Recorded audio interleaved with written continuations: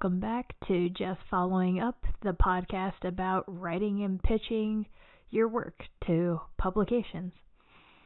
So, today I want to talk about specific editors and their views on following up, since it's such an important part of the process that a lot of writers either are very uncomfortable actually doing or just don't know how to go about it.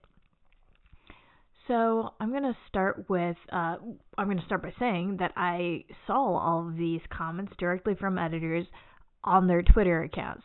Again, Twitter is an invaluable tool for not only connecting with editors, but also finding out what they're looking for. And such as these editors, sometimes they'll give you free tips. Super helpful. So Rosemary Donahue, the digital wellness editor for Allure magazine, said, "I try to respond to as many pitches as I can, but editors get quite a few emails. And not just pitches, they get event invites, PR emails, inter-office communications. So I don't get to all of them. General rule of thumb, in my opinion, is wait at least a week before following up. If something is truly timely, you can submit elsewhere simultaneously." Now, other editors do not like simultaneous submissions, especially for, they don't like them at all. No editors like them at all for evergreen pitches or pitches that aren't truly timely. And other editors do not like simultaneous submissions, even when something is truly timely and really pegged to a news event that will be out of circulation within a day, out of the public consciousness.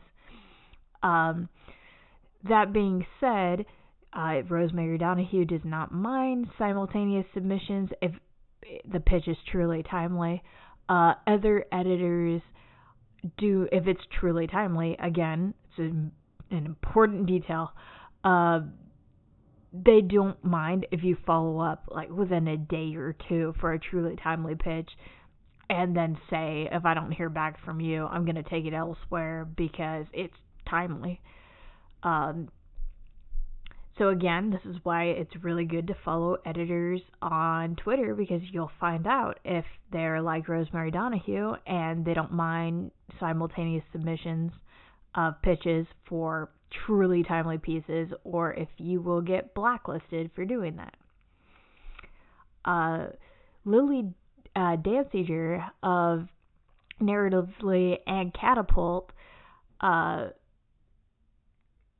so she said that she's usually agnostic about whether there are better days or times to email editors or follow up with them, but she will amend the philosophy with one exception.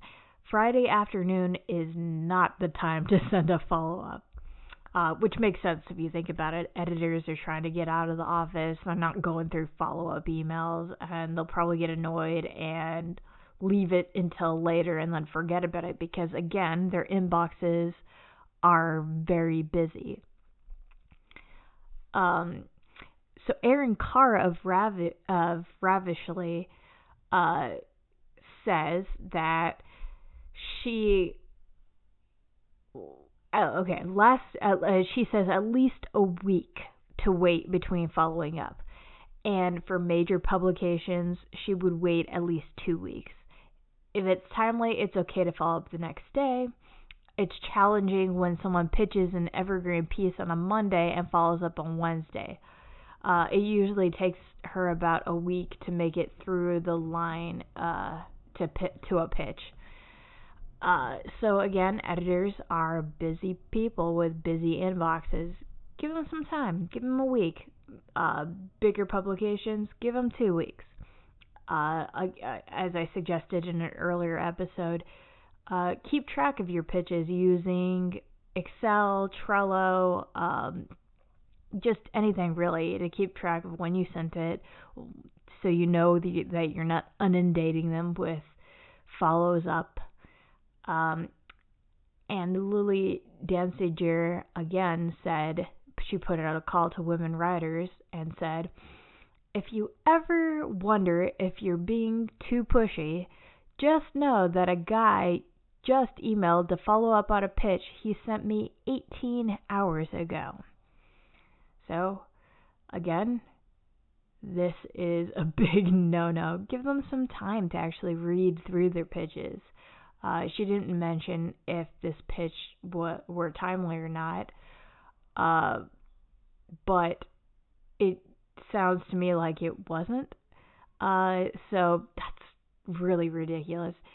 If it had been timely and he had marked it as such, then 18 hours, it's cutting it close, but it's, closer to the giving the editor a day for the timely pieces.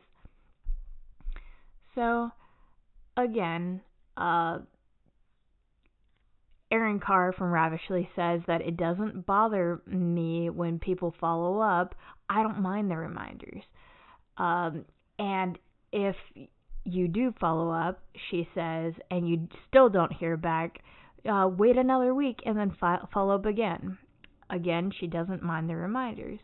And in my experience, this is true of most editors, that if you follow up with them and wait another week, if you don't hear back from them and follow up again, they'll get back to me and say, like, oh, sorry, my inbox has been crazy, or sorry, I got tied up editing some other stuff. Again, it's important to remember that editors are just people just trying to get through their inboxes one day at a time. Following up does not, it doesn't bother them. It helps them. Again, it's important to shift your mindset to, they have to commission stories. They have to have stories to publish to make their vertical or publication actually a viable product to consume. Why not you? Why not your story? All right, so I'll link to some of these threads and some editors that I follow on Twitter on the blog page for this episode.